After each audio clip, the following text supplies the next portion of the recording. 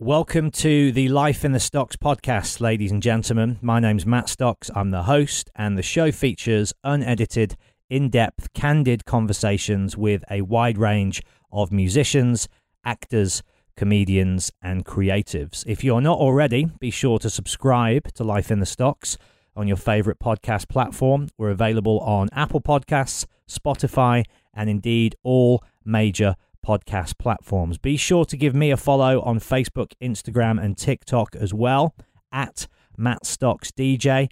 That way you can keep up to date with all of my live Q&A dates, my DJ performances, and of course, who's coming up on the show as well. But without further ado, let's crack on with the show, shall we? Here we go.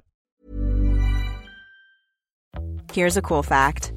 A crocodile can't stick out its tongue. Another cool fact, you can get short-term health insurance for a month or just under a year in some states.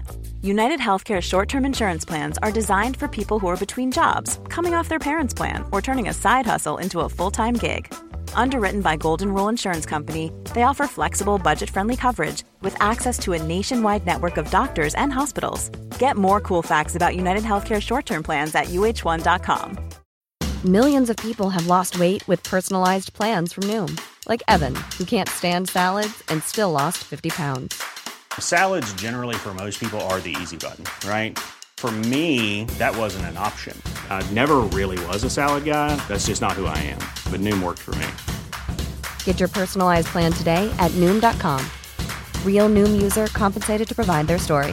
In 4 weeks, the typical Noom user can expect to lose 1 to 2 pounds per week. Individual results may vary.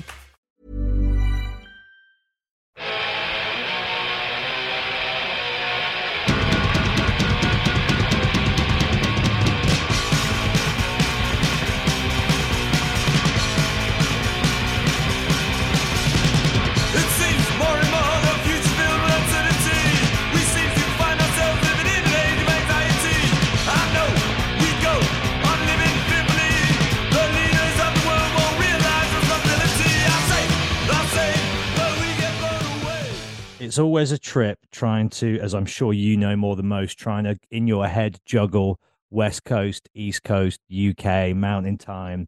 There's so many time zones. Yeah. Well, I had it correct, and I put it at my reminder in the phone, and then she messed me up by saying, hey, you got that meeting, you got that podcast today at 2, and I'm all, okay, 2. Great. So then that was it. I got time. Well, we're here. Cheers, dude. Really nice to meet you over Zoom and make your acquaintance. And it's interesting for me because there's not many people, I don't think, from your era that are still not only in the industry but giving back and not just thriving yourself, but continuing to help the scene, the genre, the community progress. Yeah, I mean, there's very few. Yeah, that was the reason that we started BYO, and we carry that through to everything we do. Well, now it's just me, but yes. Yeah. Well, maybe we'll get there, maybe we won't, but there's a lot to discuss, my friend. Sure. Where did you grow up in Hollywood? No, I grew up, I'm from Canada, from Toronto, Canada originally. Right. I moved out to LA when I was 10. My father was a doctor when I was younger, and he got bored with that and decided that he really liked to write. So he started writing for TV up in Canada. Strangely enough, I don't know why, but he was writing for a weekly musical variety show called Music. I always thought it was called Music Cop. And I always thought that was weird. And I think he corrected me recently and said, no, not cop, like police, music pop, or I don't remember what it was. But this is where Gordy Lightfoot, one of the early shows that he was on in the 60s and really helped propel him to fame in Canada. And he passed away yesterday. I don't know. Of course, rest in peace, yeah. So that's pretty interesting, Shawn, that, a doctor is obviously a very steady, stable, respectable profession. And what age was he when he decided, you know what, I've done that, I'm done with that, I'm going to go and follow the Hollywood dream? Rare and quite inspiring, perhaps, to grow up around that. Yeah, he was probably in his early 30s. Yeah, I mean, the story that he always would tell me is that he went to his uncle and said, they were talking about what he was going to do before he entered university. And he said, I want to learn about life. And he said, well, you want to learn about life? His uncle said, you should become a doctor, because he was a doctor, of course. And I guess he did it. I mean, you think about it, you go all the way through medical school and internship and everything. They had a practice, and this, I'm bored. I'm going to write. I mean, that's pretty crazy. So it's kind of an inspiration of, that sort of, I don't need to do what other people tell me to do. I can do what I want to do. So he I think started the most inspiring thing as well is that he did the training, as you say. He didn't just quit med school halfway through and go, do you know what? I'm going to pursue this lofty dream of being a film, director, writer. Instead, it's like, no, he did the whole, 7 years. Is it 7 years in Canada? I think it's 7 over here. It's a long time. Yeah, it's not, I think it's 4 years plus 3 years with and then the internship. So yeah, it's a fair amount. Yeah, definitely a lot of dedication. But So you he land worked. in Hollywood when you're 10. Yeah. He started getting jobs out here, and so he was spending 5, 6, 7 months at a time living out here working, and then he finally said, "Okay, this is where it's at. We need to move the whole family out." So, 1970, we moved out here. Drove across the country in a station wagon. Me and my mom and dad and two of my brothers. My youngest brother was barely, not even two, so he flew out with an aunt later. We lived in the Valley for the first 3 years, then we lived in Beverly Hills for the next 3 years, next 5 years, and then when I graduated, I graduated from high school, moved to Hollywood, got my first apartment, me and my brother Mark, around the corner from the Chinese theater. Right in the heart of it. Right in the heart of it, in the middle of the early punk scene in 1978. And then a couple of years later, we got this house called Skinhead Manor. It was right across from Hollywood High. Just crazy old, looked like some sort of haunted house, but I don't know. I think there was 10 different bedrooms and 4 or 5 bathrooms. It was crazy, big, huge 2-story thing. Then we would have parties, and we built a little. We turned the garage into a rehearsal studio. Putting the egg cartons on the wall and hanging the used carpet, deaden the sound in there. We rehearsed there. Circle Jerks rehearsed there. No Crisis rehearsed there. A few other bands probably never went anywhere. Yeah, so I lived in Hollywood for about 9 years in about 4 or 5 different places, and then finally moved to Venice in around 87, I think it was. And I've been in Venice ever since. I was there not too long ago. Kevin Kerslake used to have a place down there. I'm not sure he still lives there anymore, but he's still got the house. And yeah, we went by there. And Venice for me, even though I gather the pandemic changed things a bit down there, you're plugged into this really electric energy down there that, I mean, I don't know where and when that began, whether it was the 60s or even before then, but whenever I'm in that part of Los Angeles, everything, even just the air, feels alive. It's an amazing, magical place. Yeah, it is definitely. From what I understand, it was always pretty crazy here, but it was very much a sort of vacation amusement space back when it was built in the 20s, 30s, 40s. I think it kind of started to fall apart a little bit in the 50s, and then definitely in the 60s and 70s. And from what I understand, the beat poets were coming down here doing stuff. It's always been very funky and artist centered. And then, the Doors, Jim Morrison lived down here, and it was definitely in the 60s, a lot of hippies were living down here. It was pretty cheap. It was probably one of the most mixed neighborhoods as far as economic, racial, religious. It's just super mixed, and by far the least expensive beach community in the entire state, probably on the entire coast of West Coast, especially considering it's in the huge city of LA. Not anymore, unfortunately.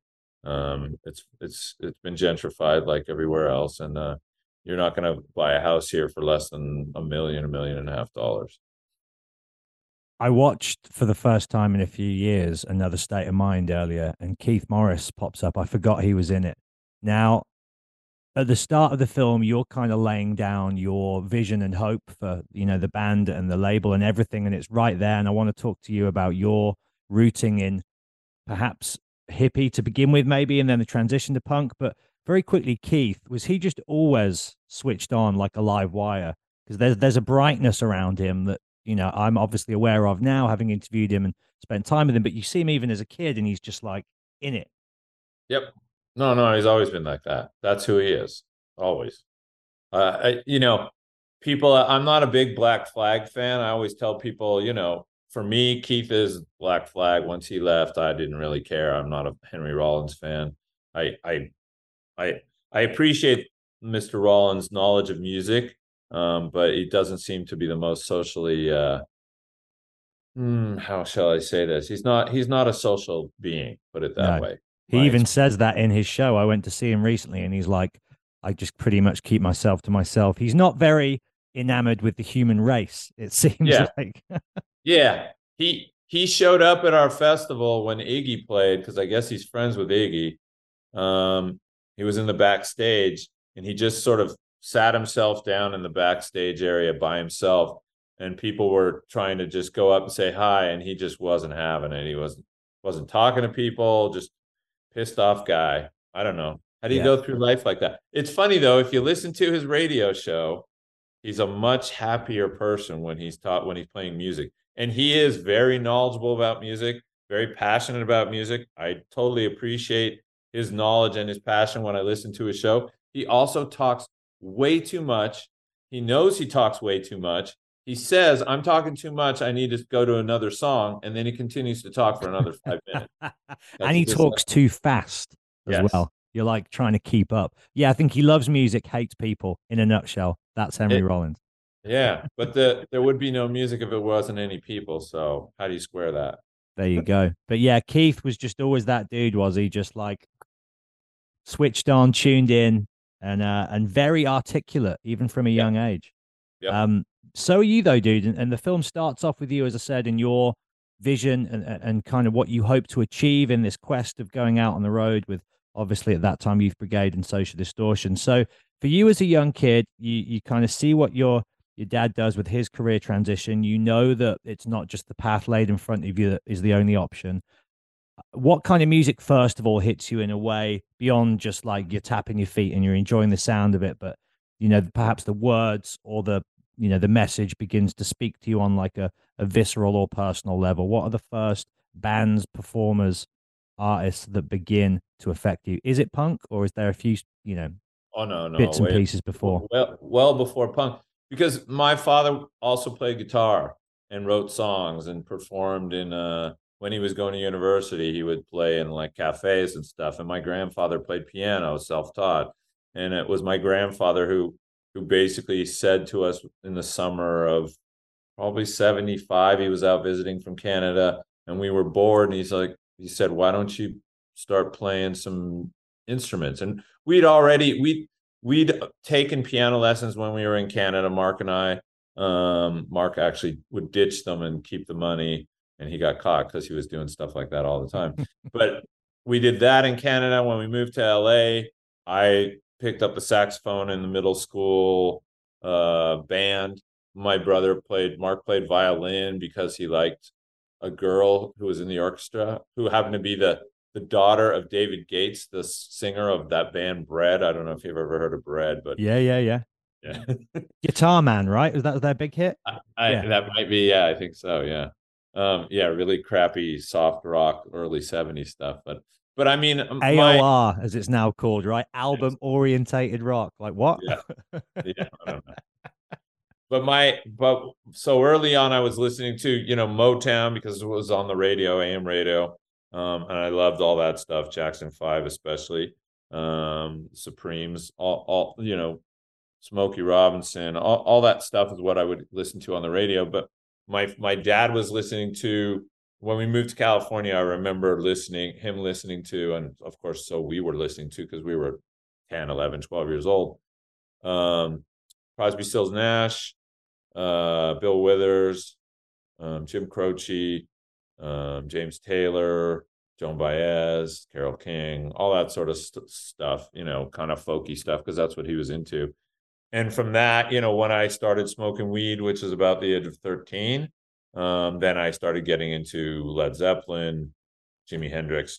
For me, Jimi Hendrix is the ultimate inspiration. Like, I tell people I wouldn't play guitar, play music, and not that I am in any way saying that I'm anywhere close to what Jimi Hendrix could do, but he is an inspiration, not just his guitar playing, but his songwriting and his singing and the whole package. For me, he was one of the most amazing musicians, songwriters, and performers. I find it super interesting because a lot of people who follow punk, and for me, there are two types of people who love punk. There's those that follow the music and don't contribute anything. And then there's the people who create the scene, whether that's those in bands or people who organize, like you as well, labels and festivals, or both. And they're the people who love all music and grew up appreciating all. And then there's the other contingency, you're like, there's no bands before the Clash. And you're like, what? Like, were the people who were around then as you were, as punk was, I guess, first emerging, did those people who claimed to feel that way, do you think they genuinely believed it? Yeah, I think that early scene, from my perspective, of course, was very, very influenced by all kinds of different music, because punk really comes out a lot from the glam scene, right? And Rodney Bingenheimer was doing his thing. I wasn't aware. I was too young, but as I got into punk in the summer of 78 is really when it really exploded for me. Rodney had a show on K-Rock Sunday nights, and that was where you would hear new music. He would find it, he would play it. So, he's coming from his English disco that he was doing 3, 4, 5 years later, where it was David Bowie and the Stooges and, Sweet and all those sort of glam bands that T-Rex and so on and so forth. So to me, it's always going to be a mix. I mean, I grew up with that hippie thing, right? I first with those sort of folky bands, folky rock bands. And then, when I started getting into the more rock and roll stuff in the mid 70s, from about 73, 74 up through about 77, 78, when I started getting into punk. So there was the hippie stuff. Of course, there's the classic stuff, the Doors, like I said, Led Zeppelin, Jimi Hendrix. I love Sly and the Family Stone is huge for me too. Well, they were the first interracial, mixed gender, like mainstream band, weren't they? Which at that point in time was like super progressive and amazing. Yeah, but I never thought about these things like, oh wow, I just thought these guys are fantastic. They're making great music. I love this music.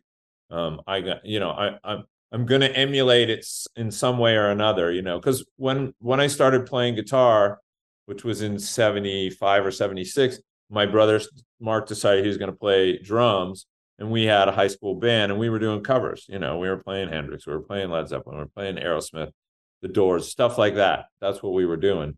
So when I heard punk rock for the first time, basically in the summer of 77, I read Robert Hilburn's article about the Sex Pistols. I heard Elvis Costello's My Aim Is True played in its entirety on the local rock radio KMET. And I said, this is the shit. This is what I want to do. This, because for me, the hippies I was just a little too young to be a participant, right? I'd heard about it. I'd read about it. It inspired me. They wanted to change the world. I thought it was great. But by the time I was old enough to participate, it was arena rock. It was sex, drugs, and rock and roll, which I have nothing against sex, drugs, and rock and roll. But the message, once the war was over, the anti-war stuff, it was pretty much it. So they were just, the music was make money, party, and that wasn't cutting it for me. So for me, as soon as I heard punk rock, I said, this is the stuff that I want to do. This says something to me, Those guys were older. They're not that much older than me, but at the time, when I'm 15, 16, 17 years old, they're in their early mid 20s or even 30s, and they weren't talking to me. And the punk rock scene was, and that's why I got into it. And that that's when it was English punk that I heard first, and then New York stuff too. And then I started going to the LA scene and seeing the Bags and the Screamers and the Germs and the Weirdos and F Word and all these bands. And I thought, yeah, this is the first punk band I saw live was the Dickies at the Whiskey in the spring of 1978. And I was blown away. And I said, yep, we're not playing covers anymore. I'm writing my own stuff. This is it. Yeah, love that band. Still going strong as well. They're coming to Bristol soon, actually. I'm going to go see them in a couple of months. I've still actually never seen them live, despite No. loving them for many years. They kind of have the whole, there's that kind of neat little pocket of American punk for me that's so comedic and so razor sharp with the imagery and the sound. And it's like a package, like it seems like every little element of it is so well thought out and executed. There's no fat whatsoever. Yep. Yeah.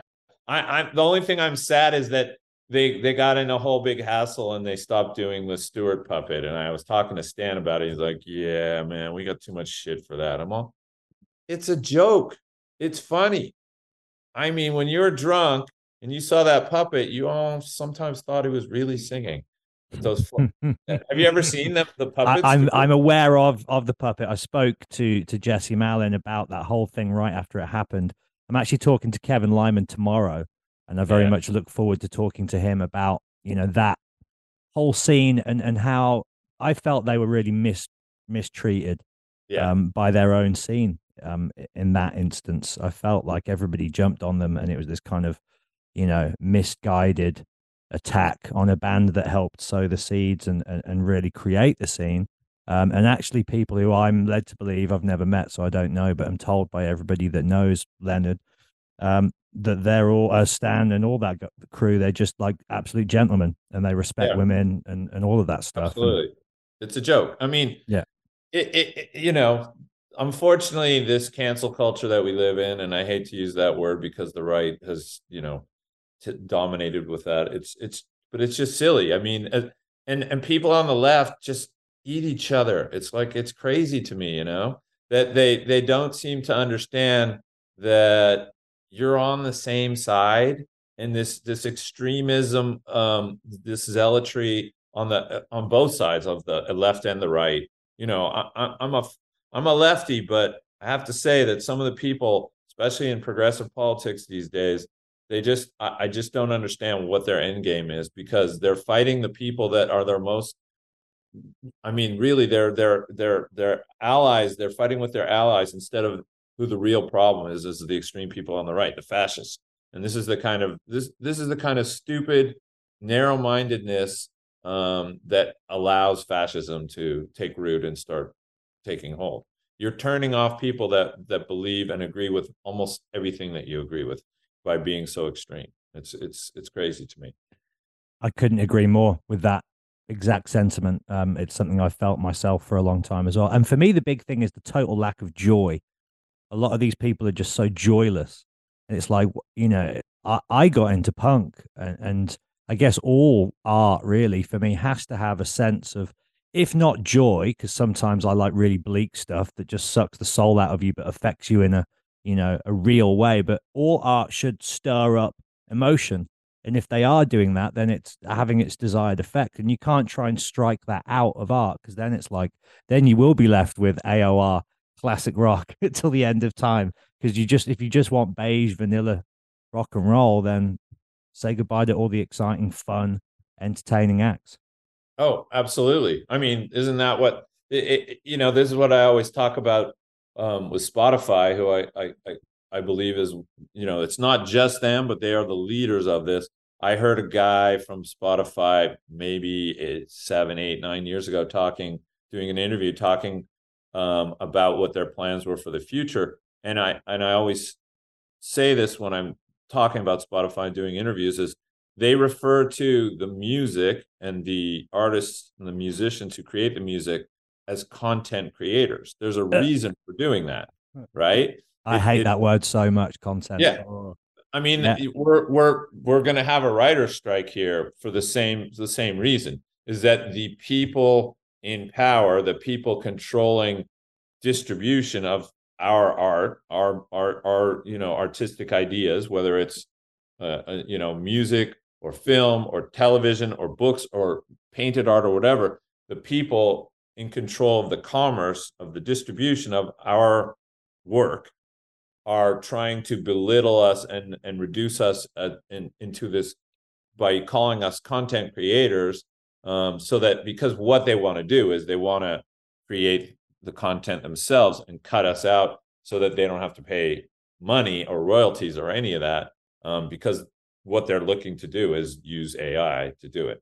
That's just the reality. That's what's going to happen, is that people are not going to be making this anymore. They're going to take the work that was done before, they're going to throw it into a computer, they're going to let the computer generate something very similar, and voila, you don't need musicians anymore, you don't need writers, you don't, at some point you probably won't need actors either. Everything will be done by computers. Well, you see it happening already, don't you? They did an Oasis thing recently. They did a Nirvana thing recently, like they're doing it, and it's scarily convincing and similar to the source. You're like, uh oh. Do you think then, just to jump forward real quick, and then I want to go back, but do you think, as somebody who's firmly rooted in live music and events, do you think that is the last space to be co-opted by, this exact movement that you're talking about? The Yeah. the commercialization and the capitalization of art, because it feels like live events is the only thing that you can't now, as you say, plug into an AI system and just replicate from scratch, from nothing. Yeah, I mean, well, they did the hologram, so they may be angling towards that. But yeah, I mean, the music business has completely devolved in the last, what, 10 years, very quickly, from you know, delivering your music, recorded music, via something physical, which is fine. I was fine with iTunes model of downloading the songs. That's great. We were getting 70%. The artists, the labels, were getting 70% of that income. I thought that was a genius thing. Cut out, making vinyl and CDs that are just, a vehicle to deliver the music, and you can use the computer. Great, wonderful. This idea with streaming sucks, because we get 0.0001, I think 1/100th of a penny is the average of what we get per stream. I mean, it's ridiculous. And It's who decided? insanity. Yeah. Yeah, who decided that? Spotify. Why do they get to decide how much I get paid for my music? I took my shit off Spotify some years ago because I said, screw these people. And now we sold the catalog to, we did a deal with another company, and they put it back up. They said, look, you're just losing money by not having it up there. It sucks. I'd prefer not to have it up there, but it's I true. think Neil Young's the only dude who doesn't. I think and that's why one of the many reasons I'll forever love that dude. Everybody bows eventually for one reason or another, and you got to do what you got to do. And obviously, he is in a position to not. But I just love the way he's like, "Fuck these clowns." Yeah, no, I agree. I mean, I wish I could do that too. I did for a while, but the bands on the label were just, complaining. Hey, okay, I get it. The sad thing is, I don't know how it is in the UK or Europe. It's a little bit more organized, but here, musicians don't realize the power they have to control this business. If they would form a union, there's a union here for musicians. It's basically for classical, jazz, and studio musicians. Yep. Pop musicians, rock and roll, hip hop, whatever, they don't join the union because it's of no benefit to them, right? But if there was a union here, the artists don't understand. They really have the control, because if they said, "Fuck you, no more," we're not gonna work with any of these companies anymore. I We'll feel go. like you could apply that principle to people and the governments as well. In theory, it's like if we could all just get together on the same page, we'd be able to fight this bullshit. But unfortunately, the problem is with the left as well, is we can't get on the same page. So it's like we'd True. rather just And argue with each other whilst the house burns. yeah. Well, and that's the thing, is that the right is very good at building a coalition of people that don't really give a shit about the other's cause. I mean, this is what you have on both sides, right? People when I've been involved in politics, there are people that are zealots who it's like, all I care about is this cause. That's all I want to talk about. Whether it's abortion, religion, guns, the environment, whatever it is, that's all they care about. So when you go to build a coalition, the right has been very good at saying to each of these different, one party groups, work with us, vote with us, we'll get you your thing. And they've done it. I mean, look, they've overturned Dobbs. They've taken over the Supreme Court. They've done it in this country very well. The left, they don't do it very well. They're constantly arguing amongst themselves, which I understand, because you don't get to do a lot of these things on, you need to do all of those things together, right? It's not like one thing will get you the others. And to do what the right has done, you have to sort of look with blinders. Well, I disagree with these people, but I know that what it is that I want is going to happen if I just vote with him, if I hold my nose and vote with him. I mean, just, Donald Trump, there you go. Perfect example. Masterful marketing at the end of the day, isn't it? And distraction tactic, and just like, hey, look at this thing over here. Now I've got your attention. Let's focus in on this. Let's go, let's go, let's go. And then before you know it, it's like, what just happened? Well, he's the greatest grifter since P.T. Barnum, probably, in this country. I mean, that's what he is. He's a grifter. He's there to scam people, and he's done a masterful job. And he's found the right party. I mean, the guy was a Democrat most of his life. He was against, he was against most of the things that he says that he's for now. But he doesn't really believe in 99% of the shit that comes out of his mouth, other than to get money from you. Mm-hmm. That's what he does. The everything he does is based on how much money he can get from you, how much he can squeeze out of you. Doesn't matter if it's $5 or $5 million. He's there to grift you. That's what his job is. When you are starting out as a young kid, because all the early punk bands, for me, as amazing as they were, and they continue to be, they were really still working off that old model of signing to the major, getting tour funding, and kind of doing it the traditional route, albeit with this fresh, exciting new music. Who was it? What was it that inspired you to look at the whole lay of the land back in, like, what would it have been, 79, 80, 81, in that time frame, and go, rather than chasing a record deal and getting somebody else to fund this, let's do this ourselves, which for me is the absolute crystallization of what, the movement did culturally and for humanity. I think even now you can feel the positive effect of that DIY light bulb moment. But what, for the early people like yourselves who hadn't seen bands successfully do it before, what was the inspiration for you to go, no, we don't need to sign with anybody else, we're going to do this ourselves? Because we were in an environment where it was necessity. I mean, there was no major labels here signing bands other than the Dickies. The Dickies signed A&M, and it didn't seem to do a lot for them. But for us, it was never a question of, is a major label going to be interested in us? There were a lot of, in that early scene in LA, they were trying to emulate what was going on in London, what was going on in New York, right? And those bands were definitely trying to sign to major labels, even the ones that would start off on a smaller label. In those early days, Rough Trade was a smaller label, and there were some smaller labels. And here there was Slash, and before that there was Danger House. There was a few that we saw that were doing stuff, mostly 7 inches, and Slash started Compilations, right? Compilations, yeah. Comp records, stuff like that. But we were sort of this in between, we have one foot in that early 78 Mask, LA Mask punk scene, Canterbury Mask, all that stuff, in those early bands. But we were some of the youngest, me and my brother. There was a handful of other people that were teenagers. Most everybody else was in their 20s and even up into their 40s in that early LA scene. I always say that Generation X song, 100 Punks, it came out in the summer of 78, that record.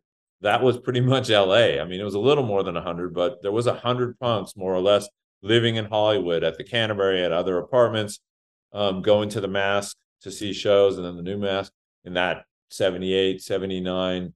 And we kept saying, shit, because we were surfers, I kept saying, man, when all the surfers and the beaches get into punk, which I knew they would, because it's just the surf lifestyle. It's just perfect for punk rock. It's a match made in heaven.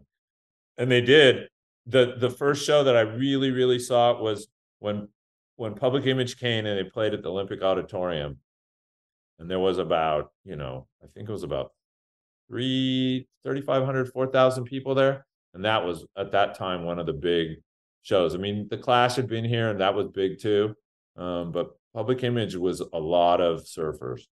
And that to me was like, wow, this is changing. And then from there, it just sort of exploded. And when So we did you started, did you know you had a community there? People that were going to buy the albums and support the music. You knew the infrastructure was there just locally. I mean, I knew that it was there when I was going to the Mask, because Brendan Mullen was running the Mask, and I saw firsthand how he was running shows, and that was a punk rocker, as a guy from the UK. I think he's Welsh, yeah.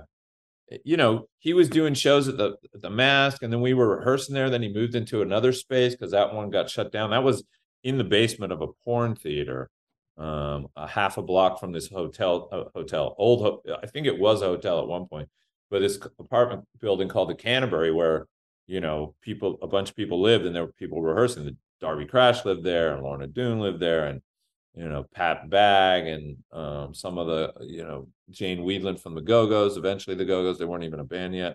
So that was the punk place where a lot of the punks lived, and then they would walk down the street to the Mask to see shows. And then, so that was the community, and it was very cohesive, close-knit community, but it was very arty and skewed a little bit older. When I went to that Public Image show, that's when I saw, wow, this is going to get big, because we were getting harassed walking down the street. People were throwing shit at you, calling you fag and all that sort of stuff, getting into fights. And then when the scene exploded, people didn't mess with us anymore. And the way we did things was because we had to. There were shows at the Whiskey and the Roxy, and then they stopped booking punk bands because there were too many problems, according to them. Cops would show up, they'd harass people. There were shows at the Starwood for a while on Tuesday nights. But eventually it got to the point where we just started having to find places to do shows, find a bar that we could do it, rent a hall. So like I said, it was out of necessity. And the same thing when it came time to, let's make a record, it wasn't, hey, we cut our teeth, because when I had this band before Youth Brigade called The Extremes, this kid approached us who was, what was his name? Chris. Crap, I can't remember his name, but he started this label called Test Tube Records, but he'd never put a record out in his life. So I just started making calls. I found the pressing plant up in Hollywood. I talked to this German guy, Max, who ran the label shop next door. He showed me, this is what you got to do. We get labels. You call these guys lead processing. They make your stampers. They do the processing and make the stampers. And then you go into Macola, I think it was called Alco at the time. Eventually, Epitaph bought that building later in the 90s and opened up their first Hollywood office. That was the pressing plant. And so I learned just by asking questions, and this is how you do it. So when we went to make a record for BYO, I already knew how to do it because I'd figured it out for this kid, Chris Trent, who started Test Tube Records and put out the Extreme 7-inch, right? He didn't know what he was doing. I didn't know what I was doing, but, I used to use the library a lot too. So there was no internet. You just figured it out, right? Well, that's it for me. That's the exact, modus operandi of something like punk, is just don't wait for it to be handed to you. Get out there and do it yourself. And I guess is the kind of timeline of events that you put on the big youth movement show, use money from that to get the school bus, and then that was your transportation for the Another State of Mind tour. Yeah, before that in 81, so Youth Movement 82 was in President's Day weekend, which I believe was either January or February of 82. Right before that, we ran this club out in the valley called Godzilla's for about three months, maybe. And we made money from that, which we then used to fund the show And from the proceeds from both of those is where we bought that used school bus, and then booked the tour. What a magical time Yeah. to be young, to be out there. Did it feel like, potential was limitless, or was it really just living for the day back then? Like, Yeah, was there ever an end game or a long-term sort of goal? no, it's just day to day. I mean, the ideals that I had when I started this idea for BYO was it really came about in, I think it was 79. There was a show at this hall downtown called the Elks Lodge. And that I didn't go to that show. I don't remember why, but I didn't. I think I had school. It was a school night, maybe, because I was going to university at the time. Some bands played. I think the Go-Go's might have played, the Skulls, maybe. I'm not sure if X, maybe the Plugs. But it's a nice hall. Probably holds about 1,500 people. They probably had about 300-400. But also in that building were banquet rooms, and there was a wedding going on, a Latino Mexican wedding. And I think some of the Mexican kids at the wedding got into it with some of the punks, calling them weirdos and freaks. And so it was before people were really fighting, but something happened and the cops get called, and the cops came and just started beating up on the punks. So the next day there was a press conference, and most of the questions, as normal when they were reporting on punk rock, centered around that, you guys are weirdos, you look like you're crazy, no wonder you're getting, they just always focus on the negative of what you looked like and not really about the music and the positives. And that's sort of the inspiration for me at the time of, we need to concentrate on getting the word out of all the positive things that punk rock, the punk rock scene is about, and how the music has a message there to try and inspire people to create change, sort of the same as what the hippies did, and that was where I was coming from, being a bit of a socialist, being a bit of a utopist, an idealist. And when we started the house Skinhead Manor not long after that, that was kind of the idea. Idealistically, my thing was, hey, we want to promote bands and promote ideas to make change. There's a lot of problems in the world. And that was the idea. Of course, then you get the reality of a bunch of dumb kids who don't really know how to organize and just want to party, right? Yeah. That was get a free ride. Yeah, it's always right. Let's just party. People were, shooting speed and doing all kinds of stupid shit. I remember some of my friends from Huntington Beach coming up and partying, and I get up at 6:30 in the morning to go to school, and I look at one of the bedrooms downstairs, the door's open, and these guys are on the floor crawling around, and I'm all, what are you doing? I think it was my friend Kevin. He's like, oh, hey, what's going on? And he's basically grabbing hairs of the carpet, thinking that it's the cotton balls, so that he can try and shoot up again because he's so out of his mind. And that to me was the end of the Skinhead Manor and of all the ideals that I had. And I realized then that the communal idea is not going to happen. If I want to do it, I got to do it with me and maybe a few friends that knew what they were doing and had the sort of same work ethic that I had. Because unfortunately, most people, like you said, they just want to party. Hiring for your small business? If you're not looking for professionals on LinkedIn, you're looking in the wrong place. That's like looking for your car keys in a fish tank. LinkedIn helps you hire professionals you can't find anywhere else, even those who aren't actively searching for a new job but might be open to the perfect role. In a given month, over 70% of LinkedIn users don't even visit other leading job sites. So start looking in the right place. With LinkedIn, you can hire professionals like a professional. Post your free job on linkedin.com/people today. Millions of people have lost weight with personalized plans from Noom. Like Evan, who can't stand salads and still lost 50 pounds. Salads generally for most people are the easy button, right? For me, that wasn't an option. I never really was a salad guy. That's just not who I am. But Noom worked for me. Get your personalized plan today at Noom.com. Real Noom user compensated to provide their story. In 4 weeks, the typical Noom user can expect to lose 1 to 2 pounds per week. Individual results may vary. Hey there, it's Michelle Norris. I'm host of a podcast called Your Mama's Kitchen. When I travel, I'm usually looking for a way to find a taste of home when I'm not at home. And one of the things I love to do when I am at home is entertain. And Airbnb allows me to do that. When I was in California recently, I rented a house that had a great kitchen. And when we were sitting around the table, we're all thinking, we're in someone else's house. Someone could be in all of our homes as well. If you have a home, but you're not always at home, you have an Airbnb. Your home might be worth more than you think. Find out how much at airbnb.com/host.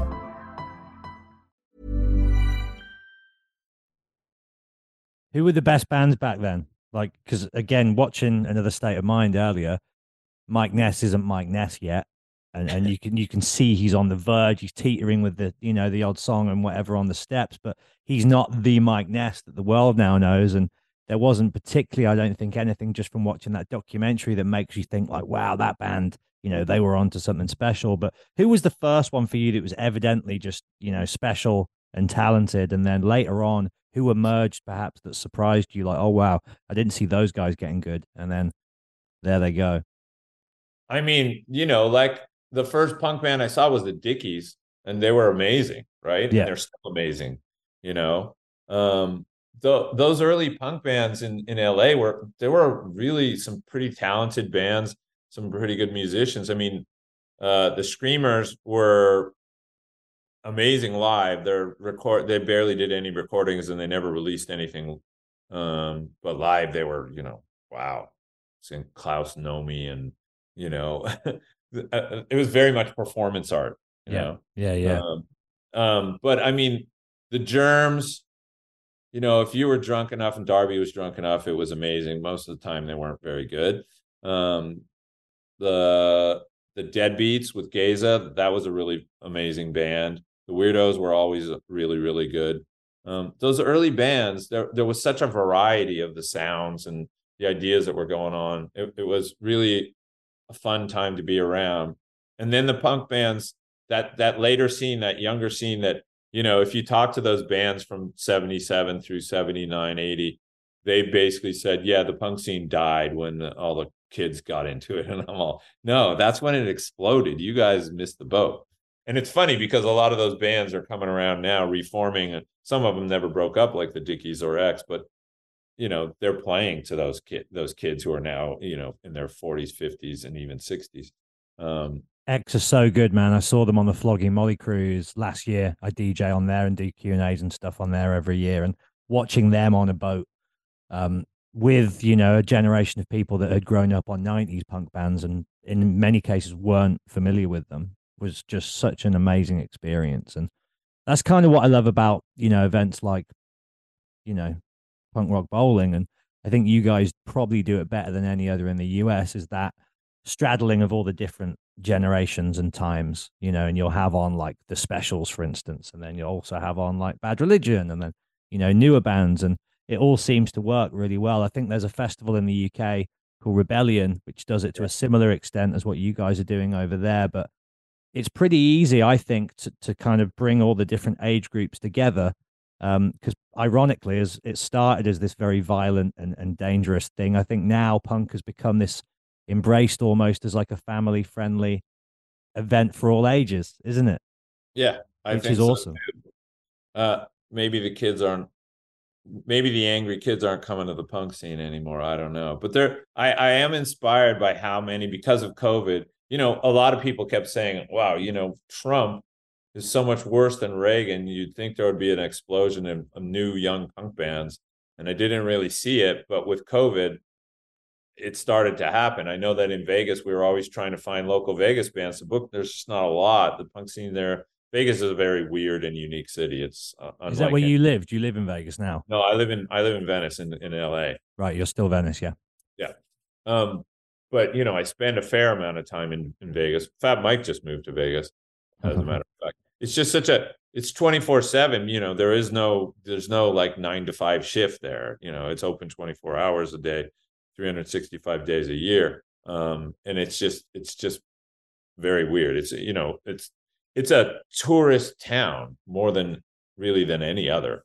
But during the pandemic, a lot of families moved there. because they couldn't afford to live, say, in LA or wherever it was. And a lot of kids started bands and backyard parties. And we've got about, I don't know, at least a dozen bands from Vegas playing either on the festival or on club shows this year, which is more than we've ever had. And most of them have at least a member or two that are under the age of 30. There's a few bands that are under the age of 20. So that's inspiring for me to see that. Because like I said, all those problems that existed in the 60s and 70s and 80s, they still are here today, and they're actually worse in some ways, some of them, because especially when it comes to the environment, not very little has been done to fix things. It's only gotten worse. Yeah, I think it has only gotten worse. It's interesting that there is, I think, I think that the angry and aggressive art is still out there. I think what happens nowadays is it's just not, you don't get to be mainstream and be outspoken anymore. I think there was a time when you could be artistically challenging, commercially successful, and politically outspoken and do all of those things, without risking losing everything overnight. Whereas I do feel like now the pressure on artists that are in any kind of mainstream lane is to, bite their tongue, button their lips, and don't speak out about stuff and just get on with what you're here to do, which is sell records. Yeah, even though they don't make records really anymore. yeah. To get Spotify streams. Yeah. Hey, I want to thank you personally for the BYOB series, the Split series. Those records for me were such a game-changing series of albums as a kid. They hit me at exactly the right time when I was getting into punk. And that No Effect Rancid one in particular, what an album. And those two bands at that time were just on fire. And I think aside from perhaps the one Rancid song that Matt Freeman sings on, no disrespect to him, all the covers are so great. How much were you guys involved in all of those, records, from the songwriting, song choice, selection, and any of that, and even putting the bands together? Like, did you orchestrate and instigate, or did you more just release into the wild? We always try to orchestrate it, as much as we can. And when it comes to the Split series, it was Mark's idea. Basically, it came about because I was talking to Frankie from Leatherface saying, hey, I'd love to do your next record. And he was sort of, the band's not really together. And I was talking to him by fax at the time, because it was in the 90s. And then I got a message from Hot Water Music saying, hey, we want to do a tour with Leatherface. And they told us to contact you because you're their label. And I'm all, oh, that's news to me, but great. And so then the idea was, hey, if you guys are going to come to here to do a tour, we need to put a record out. And Frankie said, well, I have enough for an EP. And I said, it costs the same amount of money to make a 12-inch with 5 songs as it does to make a 12-inch with, 12 songs. So, and he's like, well, I only have this many. And so we said, well, you're going to tour with Hot Water. Let's do something together. And boom, that was how the Split series came apart to be. And Mark came up with the idea with the look, because there was a jazz label, Blue Note, that had done something, and he liked that because, he'd been doing Royal Crown Review a few years earlier. So that was a big thing. So that was his genius idea. I loved it. I loved the artwork. And then we did the Swingin' Utters one that we did. It was because we loved Swingin' Utters. Yeah. And then the Bouncing Souls Anti-Flag, we'd worked with, Bouncing Souls, and we tried to sign Anti-Flag, and they went to Go-Kart. That was a big mistake. Where's Go-Kart now? Right. But we love both bands and the guys in the bands. So definitely all that we had a hand in. Alkaline Trio, One Man Army. We were working with One Man Army, and we tried to do something with Alkaline Trio. And so, yeah, I mean, we don't decide on the songs, but we definitely put the bands together and say, would you like to do this? And usually it's a yes. We actually had something with Dropkick Murphys to do one. I can't remember who it was going to be with. I think we'd said, oh, we should get the Pogues, but that's never going to happen. But it was funny. The Rancid No Effects one, I talked to Mike and he said, yeah, sure. And I talked to Tim and he said, yeah, sure. And then it went on for about a year. Yeah, sure, sure. And finally, basically I wanted to obviously get original songs. And then Tim suggested they cover each other's. And I said, whatever you guys want to do, I'm fine with. And that one deviates from the artwork too. That was Tim's idea. And I said, again, whatever you guys want to do, I'm fine with. Did that one sell a shit ton? Did it do well? Biggest record we've ever had by Amazing. Far. Yeah. I know that Mark and I flew up to San Francisco to meet with Mike and Aaron to discuss what we should be expecting to ship. And all the numbers they gave us for each of the distributors was completely right on. I mean, they knew their shit. The funny thing to me was when the distributors, who I'd worked with many of them for years and some for decades, were asking me for discounts. And I'm all, you're fucking kidding me? It's the biggest record that we've ever had. You're going to sell a shit ton and you want me to give you a deal? Why would I do that? It's fucking unbelievable. No punk rock mates rates. That's the thing, isn't it, with punk? It's like everybody's rooting for you to succeed until you do, and they're like, come on, man, give me a discount on the action here. It's like, we need to all thrive for this to continue. Come on. Yeah, exactly. And did you start the festival around that time? Was it around the same sort of time? A little bit after, but yeah. I think I can't remember. No, we started the festival before because the No Effects split was 2002 or 2004, early 2000s. The festival started in 98. Yeah, January 98, I believe it was. Always in Vegas. Yeah, always in Vegas. Yeah. We Fat Records has done a bowling league up in San Francisco, and Andre, who was working at BYO at the time, said, oh, we should do a league here in LA. He didn't tell us if he's a really good bowler, but we put one together with us and Epitaph and some other labels and fanzines and some bands here in Santa Monica. And we had a really good time. And then Mark and I, after that was over, we said, we should do a party in Vegas with bowling. And that's pretty much how it started. So it's really Andre it was his idea to start the bowling league, and that led to the bowling tournament in Vegas, which, the first 10 years, it was just a party. Yeah. We would have a band play the first night. We'd have a show the first night to kick it off. We'd bowl all day Saturday and party. People would do their own shows at some of the smaller venues around Vegas. And then we would have a final awards party Sunday after the bowling on Sunday. Me first would play the house band, right? I'm chatting to Spike tomorrow. Yeah. They played the first one. Manic Hispanic sort of became the de facto party band at the awards parties. Almost played most of them. They were just a lot of fun. Everybody loved them. And then, 1 year in 2010, this guy came from one of these casinos and he says, I've got this state-of-the-art bowling alley that I just opened up. And I said, yeah, I don't really care. And he's all, but I also have this amphitheater. I said, that I care about.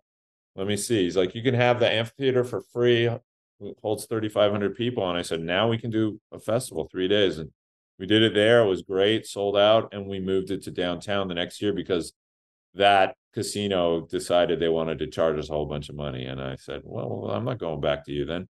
And we moved downtown and we've been there ever since.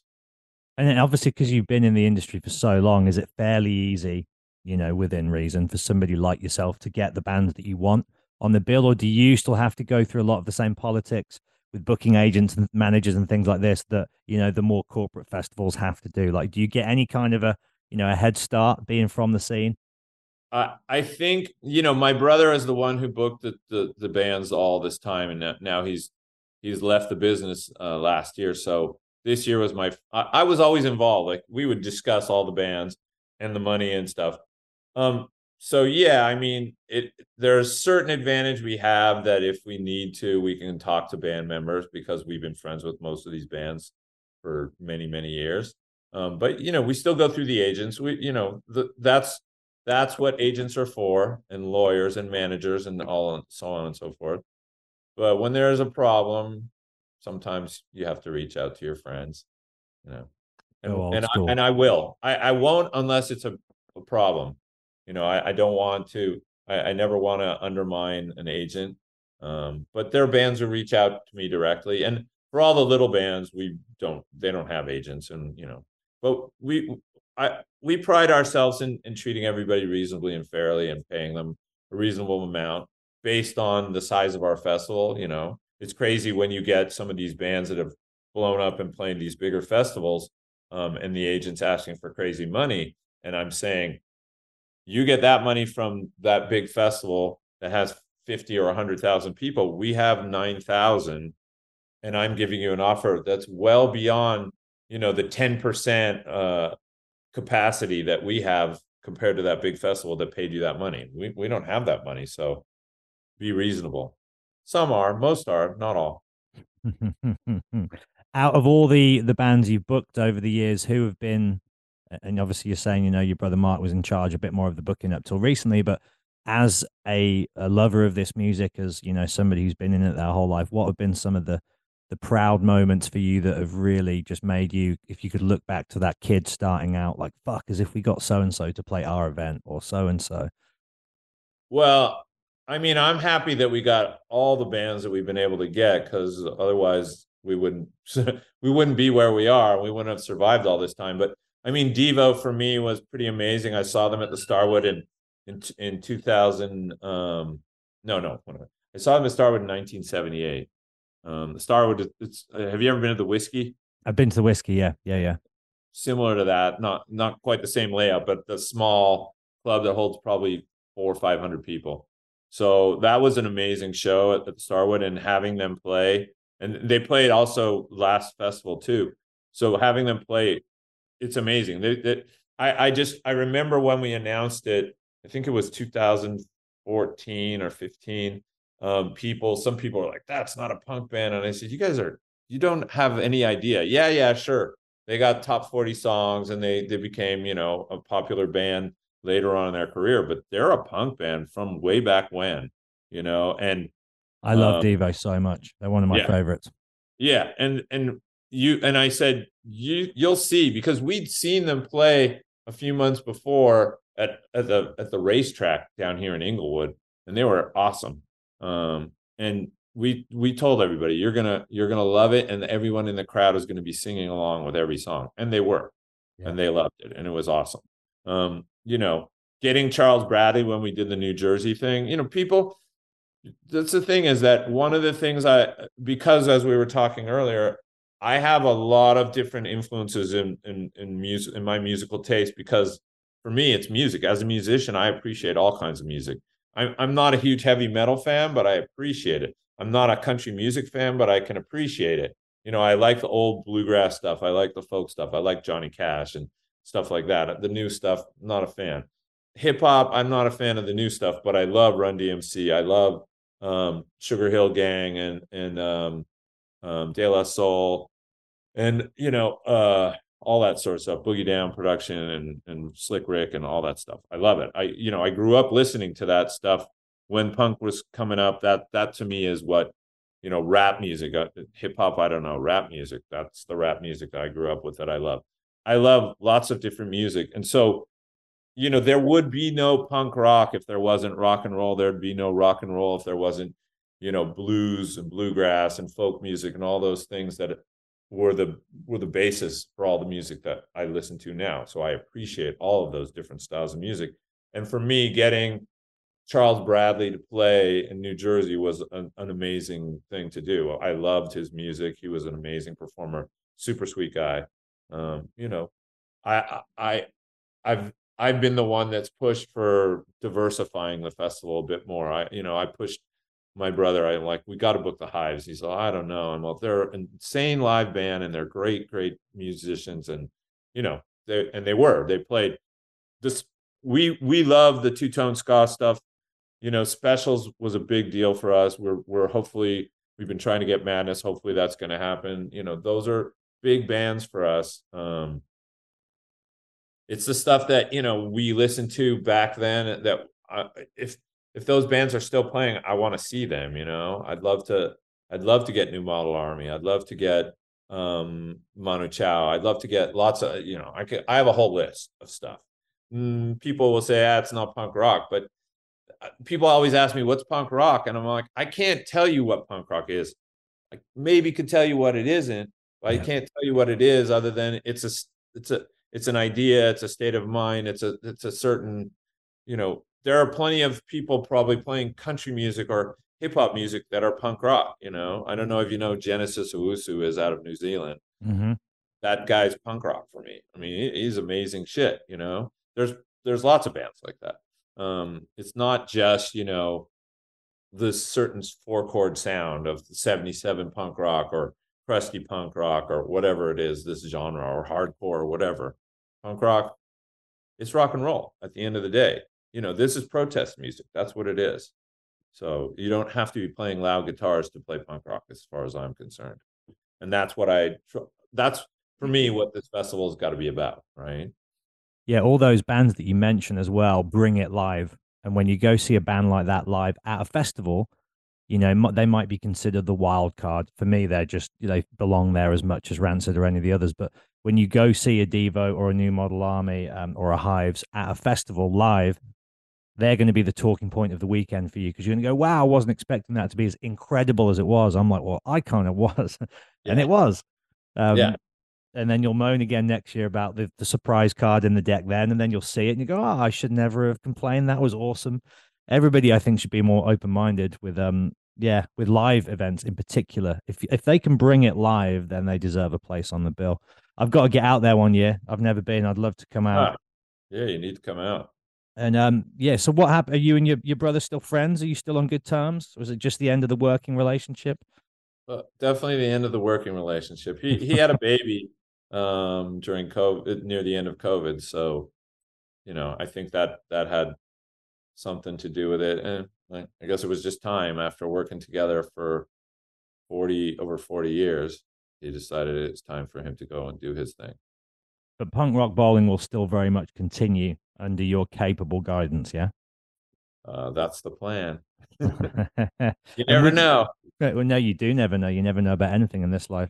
And would the Split Series records ever come back? Would you ever think that there'd be a place for them in, as limited runs in today's kind of vinyl resurgence world? Because that nostalgic appeal still looms large, and I think nostalgia is big business nowadays, for better and sometimes worse. But a lot of tours now are focused around anniversaries, and you do see nostalgia as this big commodity in today's live and record related business. Is it something you would ever consider or even be interested in considering? I mean, we sold the controlling interest for the catalog to Trust Records, the ones who put out Circle Jerks, and they just repackaged the Crew and Aggression, and then we've got Youth Brigade 40-year anniversary coming out this year, 40-year anniversary of Sound and Fury, the second version, the one that everybody knows. So it's up to those guys. I said, look, I don't have time to deal with this anymore. I'm not signing bands. I tell bands all the time, you don't need a record label anymore. You can put your music out there, which is one of the beauties of the digital revolution. There are a lot of great things about digital revolutions. There's a lot of horrible things about digital revolution, including social media and Spotify, as we discussed earlier. So I told them, if you guys want to do stuff, I'm happy to talk. We're talking about lots of different things. I got I have a lot of ideas, but I'm one person. So that's why for me to let them take over was fine, and we'll see what they want to do. I'd be happy to collaborate on some ideas like that. Sure. I just don't want to be the one that has to go and, press the record and distribute it and deal with Spotify. I'm done with that. The festival is more than enough work. I mean, the festival has been pretty much our business, our main business for over a decade now. The record. Well, it's an annual thing now, isn't it? With events of that scale, it's all year round. It's like the second that the 1 year is done, you're straight well, even before the 1 year is done, you're probably already looking at the following year. And then as soon as that year is done, it's like, right, let's have 2 days off if we're lucky, and then get straight Well, into next year. I'm going to Italy for 3 weeks after the festival this year, from Nice. mid to early July, because my girlfriend's from there, and we like to go travel there, and we haven't been since 2019. And a friend of ours is getting married, but that's just an excuse. We would go anyways. But yeah, we are. I mean, we've already got bands. We're in discussions with bands for next year already. And yeah, we'll really start getting down to work in July and August, and we got to get the lineup announced by fall. So yeah. Well, this year's lineup is insane. I mean, it is every year, but you've nailed it this year. Unfortunately, I work for a UK festival called Slam Dunk, which this year is on the same weekend, so I'm unable to make it out. But I am hoping it falls on a different weekend in future years. We'll have to see. But yeah, you guys, it's on the Queen's Jubilee. Is that what your date's based around? it's the bank holiday weekend in May, so Okay. it's always the final weekend of May, which is when your festival falls this year. Our festival But is you're based usually on September, aren't you? no, we're No, always in May. it is Yeah, always May, is it? always May. We just had that one September because of COVID, Right. you know. But we're always Memorial Day weekend, which is the last Monday of May. Whenever the Yeah. last Monday of May, that weekend, it's going to be that weekend. Well, I might be forever cursed. I Yeah. might just have to go slam dunk. I'm having a year sabbatical. I've got to get out to Vegas, man. What do Um, you do for a slam dunk? You so I booking it? host one of their stages. I host Yeah. and compare and kind of do some DJing in between bands during changeovers and stuff. So it's always the punk stage. So this year it's like Offspring, Goggle Bordello, Flogging Molly, etc. etc. But yeah, it's for me it's the only UK festival that I think kind of nails the newer end of popular rock, and then that more kind of heritage, nostalgic, classier end as well. Classier kind of classic, but it doesn't go as far back as say specials. Or well, they did do 1 year where they had some older bands before the main festival, Hmm. but it certainly doesn't go beyond like 90s bands. It doesn't go any further back than that. But Like Rebellion. yeah, yeah. Rebellion's lineup this year I find interesting because it's a big change for them. They've been sort of putting in more and more American bands the last 10 years, and now Well, it's because they know a lot of the British ones are sadly either dying or retiring, right? They're like, we're gonna have no headliners left. We better get the American boys over. yeah. Well, but yeah, and sadly for us, I mean, shit. We lost Mency. That was a big blow. That was a big bummer. Angelic Upstarts are a big inspiration for us. We promoted the show when they first came to the States and played with them. I really love that band. Well, as a Birmingham boy, one of the things that I love the most is how big GBH are in the States, because they're not really massive over here. They're, respected, they do okay, but seeing how, revered they are over in America is a heartwarming thing to see. Yeah. They're on the Yeah, bill this year, are they, for you guys? Did I see them on they this year? are. Yeah, Yeah. yeah. Them and the Damned are probably some of the bigger ones. And Crazy Cox Bar is Yeah. here than they've ever been. And it's really LA because, 60% of our crowd in Vegas is coming in from Southern California. Yeah. Do you think Mike will be welcomed into Vegas now he's a local businessman and resident? Do you think all will be forgiven? I think most people don't care. But they were booked on the 2021 show and bailed out like a month out. And Mark had said, "Look, if you guys want to play, you can play." And they said, "Yeah, we'll do it." And then he said he was getting death threats. I don't know if that's true. Yeah, just didn't fancy it. It's a weird one that was another one of those situations like the Dickies thing where you're like, this is getting way blown out of proportion. And again, it's social media kind of, I think, taking a quote, and if you're just saying it to your fan base in the time, in the moment, most of the fan base are going to recognize that's part of your known shtick that you've been doing for decades, Yeah, and it just go, is. that's what they do. Yeah, it was definitely in bad taste. Hmm. I will say this. I was there. I don't remember. I mean, I was drunk, so I don't remember. But everybody that I talked to, 90% of the people said, I don't even remember hearing it. some guy taped it, sent it to a TV station. That was the end of that. Yeah. And I told Mike said, I remember when I talked to him, he's like, we don't apologize. I'm like, you do what you need to do. I got to get out in front of this. I can't condone it. It was not a nice thing to say after people died like that. It was not funny.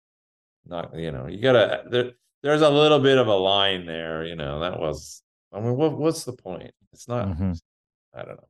But yeah, I think that they should play in Vegas, but we'll see. I don't know. That's up to them. It's their final tour. Yeah, right. That's where the tour should end. Then they don't need to worry about death threats. It's the last show. That's a good shtick. I'm going to pitch that to him. Yeah. It all ends here. 40 years, the road stops. I've really enjoyed talking to you today, Shawn. Thank you so much for your time. I'm sorry if we ran a little bit over, but yeah, there was so much I wanted to try and get through, and could talk to you for hours, but that seems like a good place to wrap up. And appreciate your time, appreciate all your work and contributions to the world of punk rock as well, man. And congratulations on everything, on a very fruitful life and career, and long may it continue. Thank you, man. Thanks for the opportunity to talk to you. It was a lot of fun. I'm going to go make some bread now. Love it. Got to be done. Nice one, mate. Have a good day. Enjoy the rest of it. And you too. Thanks. I'll see you in Vegas. One of these days. Yeah. Cheers, all right. buddy. Bye-bye. Yeah. Long time many people have suffered.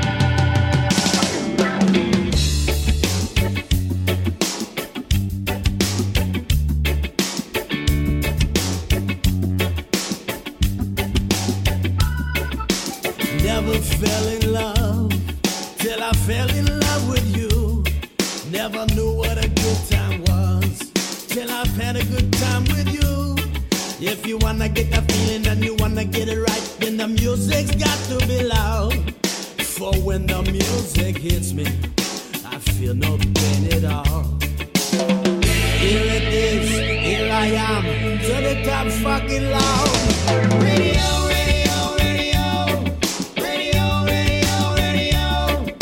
When I've got the music, I've got the place to go. Planning for your next trip? Elevate your travel style with Quince. Quince has all the jet-setting essentials you'll want for your next getaway, like European linen, premium luggage options, buttery soft Italian leather bags, and so much more. And it's all priced at 50 to 80% less than similar brands. Plus, Quince only works with factories that use safe and ethical manufacturing practices. Pack your bags with high-quality essentials you'll be wearing for vacations to come with Quince. Go to quince.com/trip for free shipping and 365-day returns.